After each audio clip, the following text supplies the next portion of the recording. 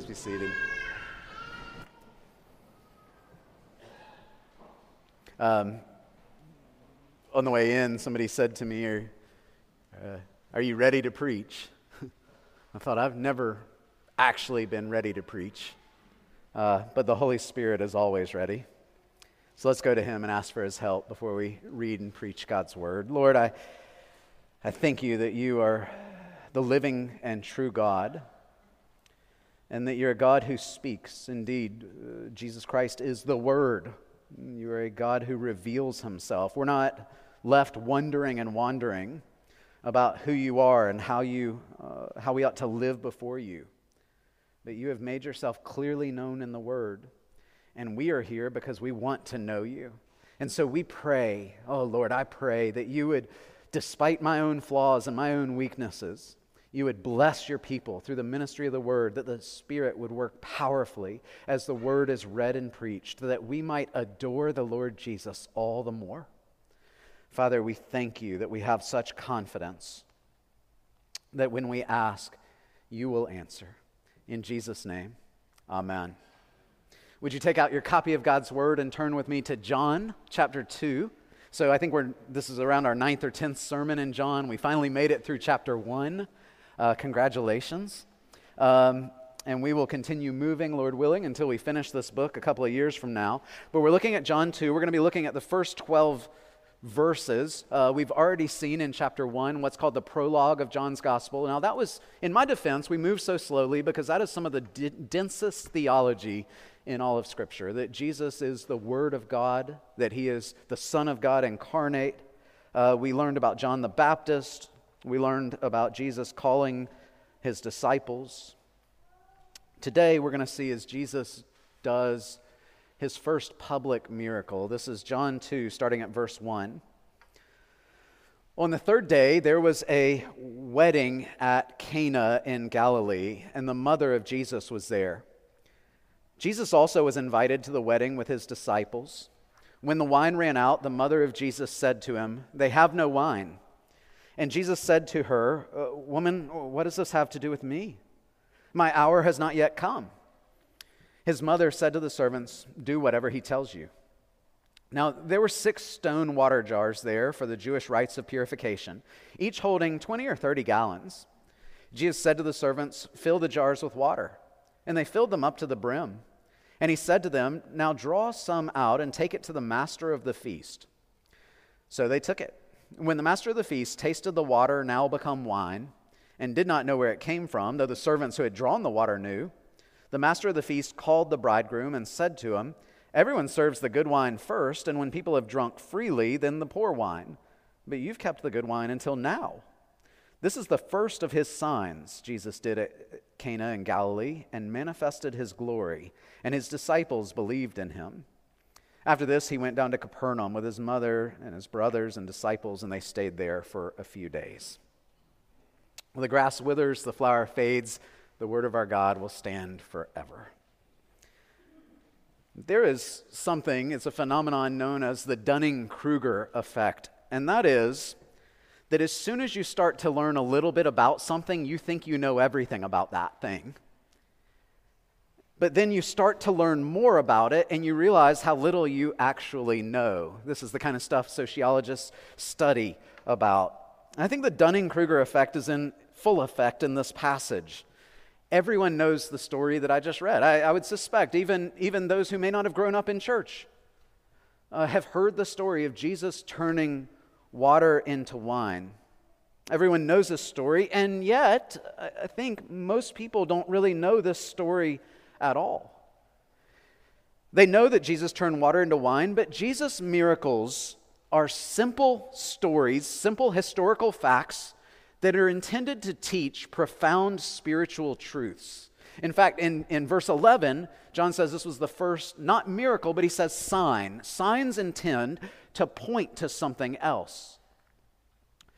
We need to remember that all throughout John's gospel John writes in a very simple way, and yet everything is more profound than we think it is. That's why St. Augustine, 1600 years ago, said that the Gospel of John is shallow enough for a child to swim and deep enough for an elephant to drown. There's the surface level stuff here that children learn in their Sunday school classes. And then as they grow up in Christ, as we pray that they will, they should start to learn more and more about these same stories they've always heard. So for example, John chapter 6. We see another of Jesus' most famous miracles, the feeding of the 5,000. But if you stop there, you miss the point, which was what he taught afterwards in what's known as the Bread of Life discourse. And Jesus gives one of the most theologically rich explanations of salvation in the whole gospel. If you just stop at the miracle, you miss the lesson behind it. Or the story of Lazarus, very cool story, right? I would love to see that. Lazarus being raised from the dead. But Lazarus wasn't the point. The point is that Jesus himself is life. And that's why he says to Martha in verses 25 and 26 of John 11, I am the resurrection and the life. Whoever believes in me, though he die, yet shall he live. Lazarus was not the point. The point is that in Jesus Christ we find true life. Well, likewise in this miracle, there is so much more going on here than just Jesus turning water into wine. It makes me think of, and I'm sure I'll reference this many times throughout John's gospel, but the scene in The Lion, the Witch, and the Wardrobe when Lucy sees Aslan. Aslan's the lion in the story. And she says, Aslan, you're bigger. And Aslan says to her, that's because you're older. I've not grown, you have. As we grow as Christians, Jesus ought to grow more and more in our eyes so that these stories, which once maybe as children amuse us, as adults would amaze us. And that's the purpose of these teachings, is that we would be increasingly amazed by Christ and we would trust more and more in Him. What we're going to see behind the story of the water turning into wine is the power of Jesus Christ to change life from one that is empty to one that is overflowing into boundless joy. That's what this miracle is all about. It's the bounding, leaping, joyous story of what happens inside of us when we come to know Jesus Christ. There's two things I want you to see this morning. We're going to see the situation and the explanation. And if you're wondering, well, where's the application? The application is going to be sprinkled throughout, but the end of the sermon is really going to carry us straight to the Lord's Supper. So I didn't want to have the application at the end like I normally do. So first, the situation. What's going on here? There's a wedding in an area known as Cana. We met Nathanael last week, and Cana was his hometown. And it seems that Jesus and his family have connections there as well, because he and his disciples go to this wedding, and his mother goes as well. Weddings were grand festivities in those days, hosted by the groom and his family, often lasting all week. And so that means that hosting a wedding wasn't simply a matter of putting on an event so that the guest would be entertained. It was really about hospitality, making sure the guests had all that they needed. It was about meals and accommodations. I hope you as a church understand the difference between entertaining and hospitality. Entertaining is about impressing guests with yourself, with your house, with your cooking skills, all that stuff. Hospitality is about welcoming them into your home, meeting their needs, caring for them. And as a church, we need to know the difference between those two things. Because some of you are here this morning and you might meet a visitor and you might have opportunity to invite them for lunch. That's what hospitality would be, welcoming in somebody you don't know, welcoming in the stranger. Well, entertainment is the devil on the other shoulder saying, you don't have anything very fancy for them. All you have is a can of soup and your house is sort of a mess, so take a pass on this one. As Christians, we ought to be always showing hospitality to one another. Well, the actual wedding ceremony itself took place late in the evening following a feast. After the ceremony, the bride and the groom would be transported to their home in a torchlight parade so that people all throughout the town could wish them well. And then instead of a honeymoon, they held an open house for a week where people would stop by and bring them gifts. They would actually oftentimes wear crowns, and it was their week. And you can imagine in a difficult land, in an area with a lot of poverty, this was really the high point of a person's life, was to have this wedding celebration. And of course, as is often the case, we can place so much emphasis on the wedding, we don't quite think enough about the marriage. But of the two, being prepared for marriage is far more important than being prepared for a wedding. Marriage is a good gift designed by a good God for the flourishing of His people.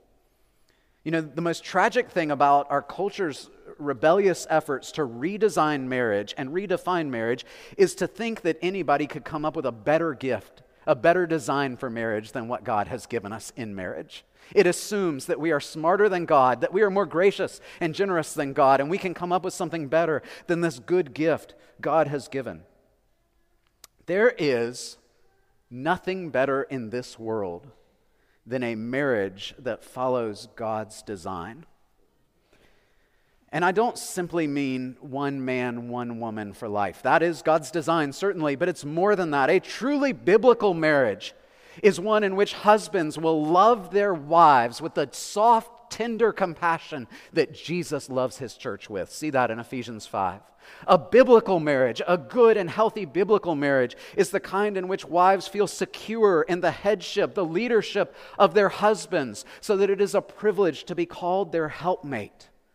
And there's nothing better than that kind of marriage this side of glory.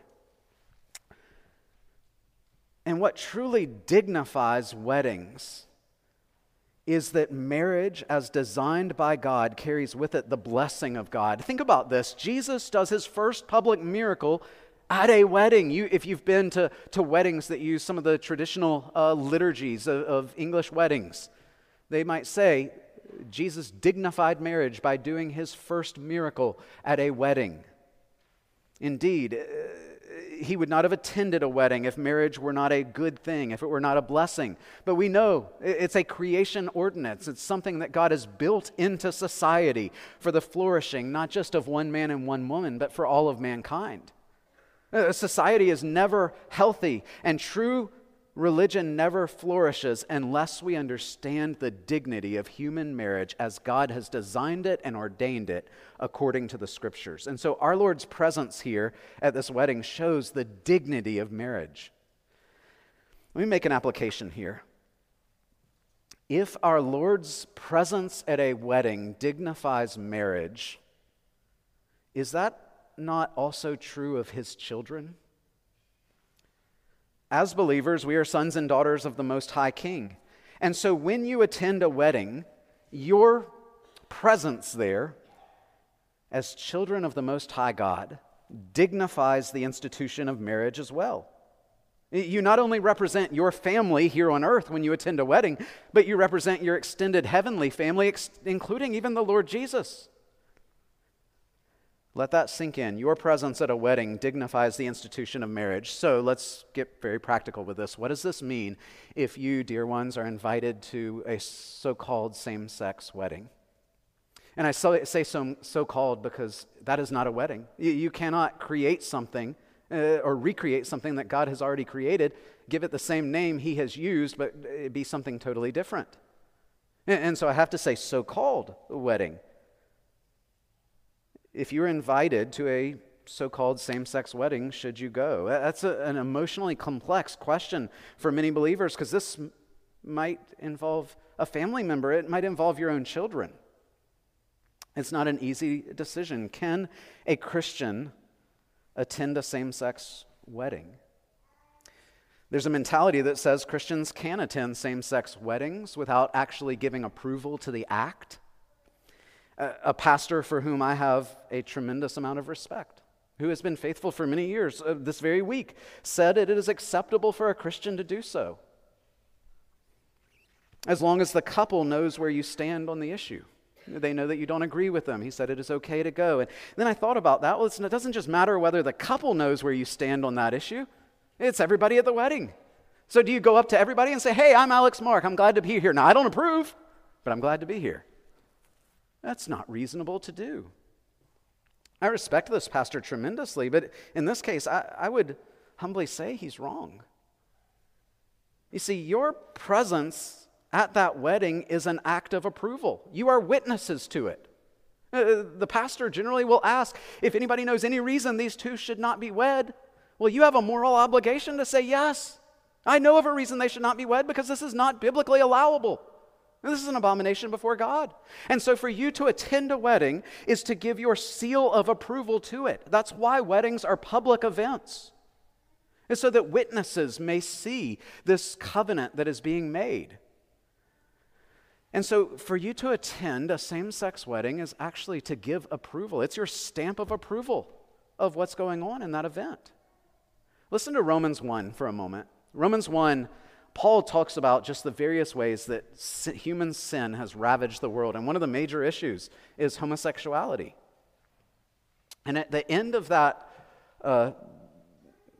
explanation, Romans 1, verse 32, Paul says, though they know God's righteous decree that those who practice such things deserve to die, they not only do them, but give approval to those who practice them. Now, all sin warrants death. Certainly, we understand that. But what Paul's saying there is it's also a sin to give approval to those things. And so, dear flock, I would urge you, contrary to what a very famous and historically faithful pastor said this week, it is not right. It is not good for a Christian to attend a same-sex wedding. Just as the Lord Jesus dignified marriage by his presence at a wedding, if you attend a same-sex wedding, you give dignity to such an event, and you give your stamp of approval to something that God calls an abomination. And dear ones, I plead with you, if that ever comes up, that you will make up your mind now and not to attend. Back to the text. Wine at a festivity like this is a big deal. Don't think of it in terms of an open bar and everybody getting drunk. That probably happened to some extent, but in those days, there simply weren't many beverages available. You didn't have a lot of access to clean drinking water. You didn't have fruit juices because you didn't have pasteurization, so it would be spoiled by the time you got it. It would have turned into wine by that point anyways. You didn't have sodas. You had very little access to beverages other than water and wine. And so it was a very big deal. It wasn't just a luxury, but an essential when you're showing hospitality to a crowd of this size. Now, let's do another application real quick. Is wine sinful? Is it sinful to drink alcohol? No. Wine isn't condemned in Scripture. Drunkenness is. Anything that would have mastery over you, we ought to stay away from. But wine is seen in Scripture as a sign of prosperity, of blessing, of joy. Drunkenness is a great sin under any circumstances, but to say that alcohol is inherently sinful, as I've heard people in our community do, it not only goes beyond Scripture, but it impugns the Lord Jesus here as he is turning water into wine. Well, not only was wine essential, so they had something to drink, but wine is symbolized in the Old Testament as a picture of joy. Listen to Psalm 4, verse 7. You have put more joy in my heart than they have when their grain and wine abound. Psalm 104, verse 15. Wine gladdens the heart of man. The rabbis in Jesus' day had a saying, without wine there is no joy. Wine is a picture, a symbol of the joy that is ours ultimately in Jesus Christ. And so looking back to John's words here where it says, where Mary comes to Jesus and says, they have no wine, we could really translate it, they have no joy. This precious time of life, this wedding, when their life should be filled with everything that is good, we're being told right now, the joy has already run out. You know, what a parable for marriage that is. Without Jesus, the joy of marriage will run out. Couples will have little in common. They will tend to drift away without being built upon Jesus. Or they expect each other to be God to them. But when Christ is central to marriage, joy never runs out. Well, the wine here runs out. Mary comes to the Lord Jesus, asks him to do something about it. She's distressed at this point. A lot of commentators think maybe she was part of the host of hosting this wedding. We don't know. But she knew Jesus was the Messiah. We don't know if she had ever seen him do anything miraculous. John says this was the first of his signs. We don't know if she had seen him do anything like this growing up. We have no idea. But maybe she's just hoping he and his friends would go fetch more wine. But she asks him to do something about it. Now, our Lord's response has been the subject of a lot of criticism. Look at verse 4. Jesus said to her, Woman, what does this have to do with me? I don't know if Pastor Walton ever hears me. We have really thin walls between our offices. And I often, when I'm reading these things, I just read it over and over again with emphasis in different places. Woman, what does this have to do with me? Woman, oh, what does this have to do with me? He already thinks I'm crazy. It'll be fine. Some of you are using the NIV and it says, dear woman. Now, dear is not there. It's added by the editors, but I think it's actually accurate because that word woman, that address like that, is the same word Jesus uses upon the cross when he's speaking to Mary and he is making provision for her after he's gone. This is not a harsh word to her. This is a word of gentleness and care. It didn't have the connotation of rudeness that it would today. You know, no matter how we read this passage, it does sort of seem like Jesus rebukes her, doesn't it? Woman, this is not my time. My hour has not yet come. Well, was Jesus being disrespectful? Was he dishonoring his mother? Was he breaking the fifth commandment? Well, the answer is no. Because if he did that even one time in his life, he would be a sinner. He would have deserved to die because of his own sin and could not have died for ours. He would not have been resurrected from the dead. He would not be able to enter heaven. He would not be able to intercede for us, and you and I would be going to hell because we would have no Savior. And so we can be confident that the Lord Jesus did not dishonor his mother here because he is the Messiah. Our hope rests upon the substitutionary work of Jesus Christ on our behalf. I love this hymn. Upon a life I have not lived, upon a death I did not die. Another's life, another's death, I stake my whole eternity. Our hope rests on that Jesus did not dishonor his mother because we would have no Savior and we would still be dead in our sins. So why did our Lord answer that way? Our only hint is at the end of verse 4. He says, my hour has not yet come. I said it's a hint. It's not a clear answer, is it? Commentators write a lot about this. Commentators have to write a lot about stuff because they can't just say, we're not exactly sure what that means. Because nobody buys commentaries that say, we don't know what this means. When Jesus talks about his hour or his time, it's always in view of the cross. Flip with me in John's Gospel. Look over to John chapter 7.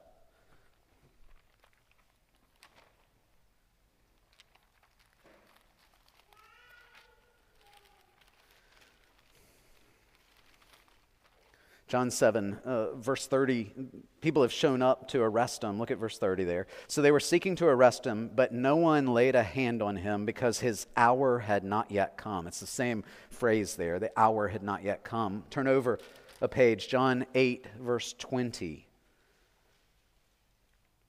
These words he spoke in the treasury as he taught in the temple, but no one arrested him because his hour had not yet come.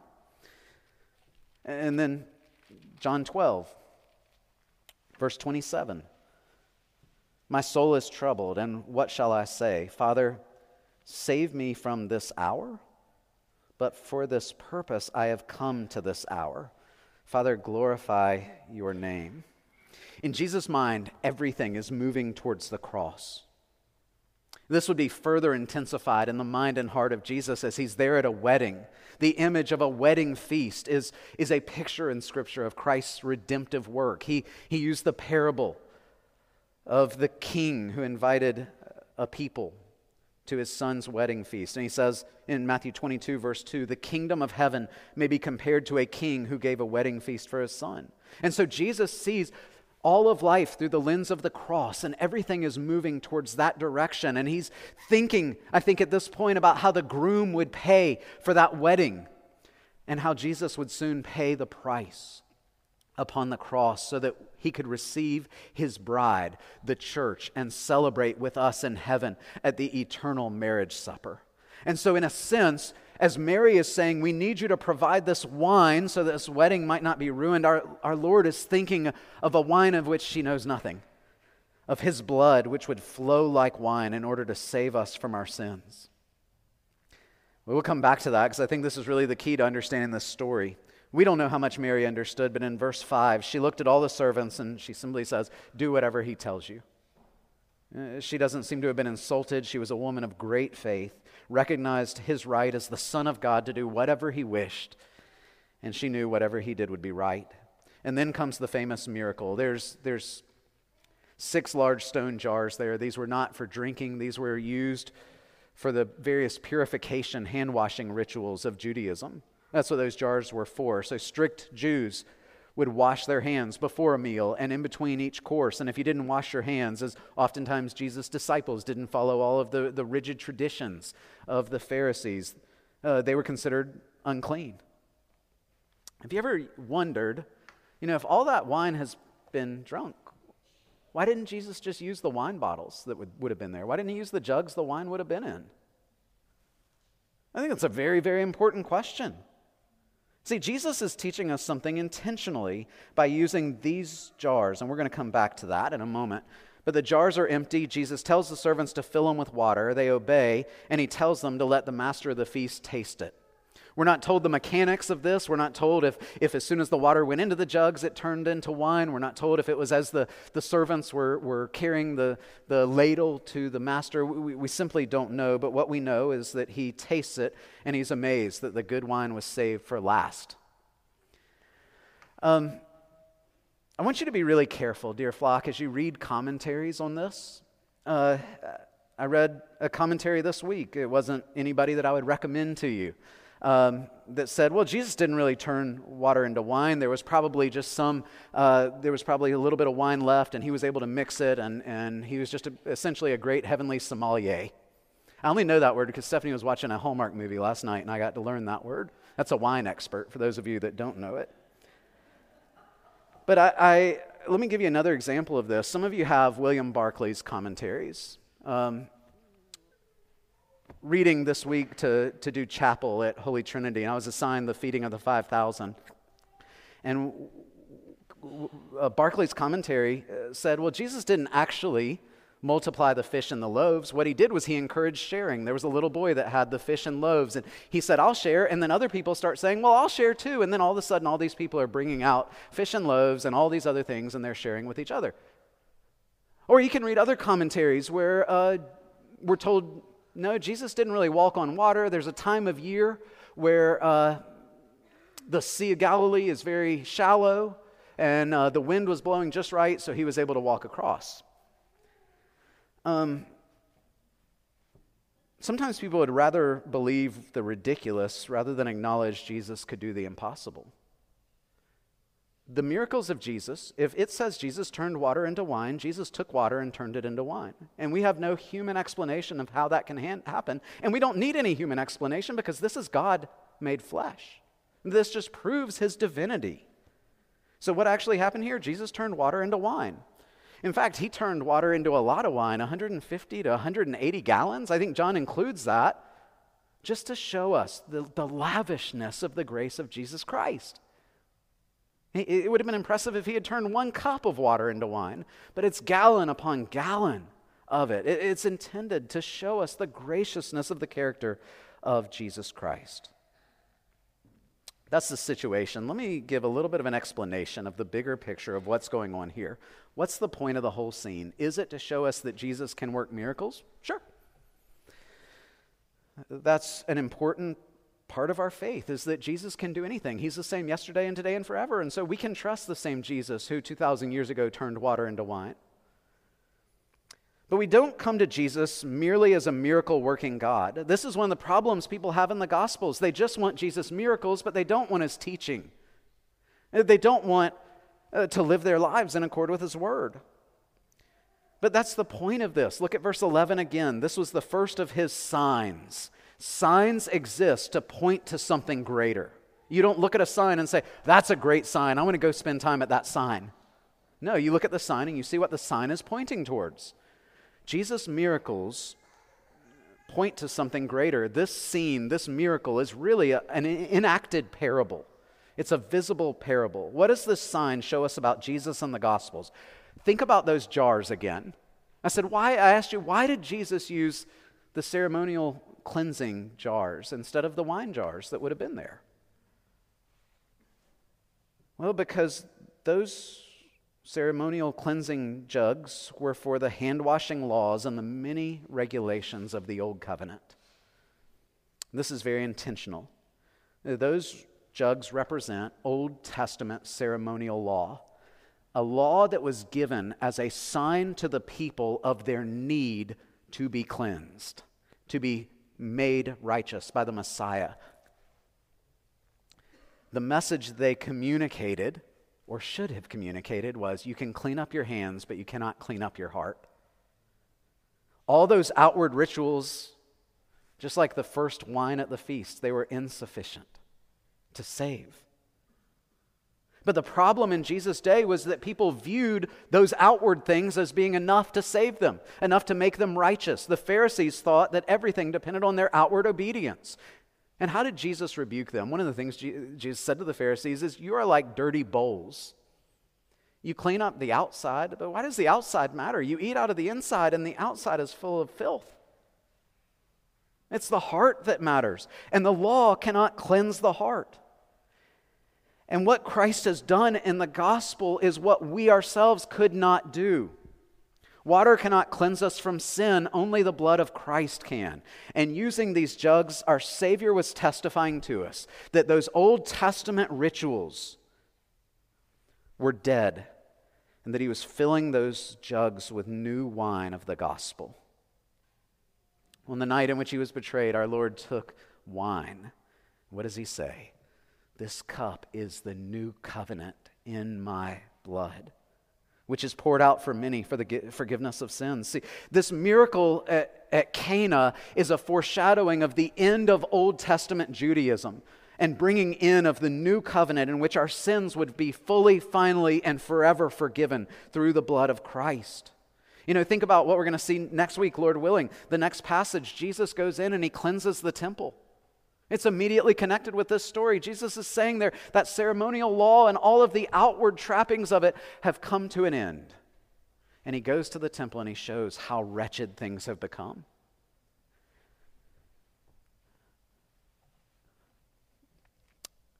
Old Testament Judaism, like the wine, had run its course. The joy was gone. Let me ask you, has that ever happened in your life?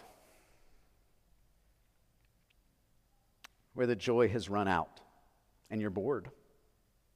And you bounce from one thing to the next, hoping it'll satisfy, hoping it'll be enough. The experience of these newlyweds is the experience of universal humanity apart from Christ. That there comes a time when the wine runs out, when the joy, when the novelty, when the exhilaration of this world runs out. But Christ, in the new wine of the gospel, comes to us with a deluge of the greatest possible joy this side of heaven. And this miracle Christ did at the wedding shows us that he can provide joy in overwhelming abundance. When you seek to know Jesus Christ in the power of the gospel, it becomes to your soul the sweetest possible wine. The greatest imaginable joy, and it is one that he loves to give without end and without holding back. You know, the master of the feast tasted the wine and he was amazed. You saved the best for last. Normally, this is when you serve the cheap stuff. But that's how the gospel works, dear ones. Do you understand this? The more you seek Jesus Christ, the sweeter he becomes. The more you learn of him, the more wondrous he is to you. The more you walk with him, the more precious this table becomes, the more it means to you. It's no longer just going through the motions, but it is spiritual nourishment to you. And Jesus, he's always giving us, those who seek him, something better. And he's refining our taste buds so that we no longer enjoy nibbling at the table of this world, but we really long to crave what is served at the table of the Lord. Have you ever tasted that kind of gospel joy that Jesus serves here, that has neither brim nor bottom? Like wine at the wedding, this world's joys will inevitably run out. But Christ never will, and his joy is available to all who seek him. There were servants that day who saw the glory of Christ's miracle, but that didn't save them. What saves is the glory of Christ's atoning work. You know, the atonement, the cross is far more glorious than turning water into wine, because in the atonement, Christ turns sinners into sons, rebels into the redeemed, servants into children. And we receive it not by outward rituals, not by cleaning ourselves up, but by coming to Jesus and trusting Him alone for salvation. And therein we taste a wine, a joy that is sweeter than anything this world can offer. And the more you sample of the table of Jesus Christ, the more wonderful it gets, so that you begin to crave Him more and more and more. And every day with Jesus Christ, no matter what is going on with outward circumstances, every day of seeking Him is better than the day before. And He loves to give Himself to us in abundance. It was a great feast that day, and one day there will be a greater feast, a banquet the likes of which nobody in this room can fathom. Let me read about it. Revelation 19. Then I heard what seemed to be the voice of a great multitude, like the roar of many waters, and like the sound of mighty peals of thunder, crying out, "Hallelujah! For the Lord our God, the Almighty, reigns. Let us rejoice and exult and give Him the glory, for the marriage of the Lamb has come, and His bride has made herself ready. It was granted her to clothe herself with fine linen, bright and pure, for the fine linen is the righteous deeds of the saints." And the angel said to me, "Write this, blessed are those who are invited to the marriage supper of the Lamb." And he said to me, "These are the true words of God." Don't you long for that day when we'll feast with Him and see Him in His glory? Today we come to the banquet table as well. It's not the wedding feast. That'll be in heaven. This is more like the rehearsal dinner. We're getting ready for that future wedding when Christ and His bride will be united forever. Doesn't that sound wonderful? But I think if we're really honest with ourselves, we have to say, how in the world could I ever come to that feast? And probably the ladies in this room would say, what would I wear? But we have to remember, this is not a normal dinner. It's a wedding dinner. In our tradition, it's the bride's family that foots the bill. I have 3 sons. I love that custom. Who's the bride in this wedding? It's the church. How could we ever afford this? We need to understand, under Jewish custom, it was the groom's father that footed the bill. How can we come to the table today, and how will we come to that future table at all? Our Heavenly Father has paid for it all by giving His own dear Son for us. And what will we wear? We'll wear the righteous robes of the Lord Jesus, gifted to us and received by faith alone. Come to Jesus, dear ones. Come to Jesus, drink and be satisfied. Let's go to Him together now. Lord, we cannot wait for that wedding supper, the likes of which the greatest of feasts will look like a soup kitchen. God, we long for that day, but until then, You've given us this rehearsal meal. And we come to the table not because of our righteousness, but because of what Jesus has done for us. And we look to Him. Oh, Lord, I pray that we would taste the sweetness of this new wine, of the blood of Christ that was shed for our sake. And I pray that the more we come to this table and the more we come to Him day by day, the sweeter this meal would be. And that the things of earth, the things that so constantly steal our attention and our affection, they would grow strangely dim in our eyes. And Jesus would be all to us. Father, we pray that You would bring us to this table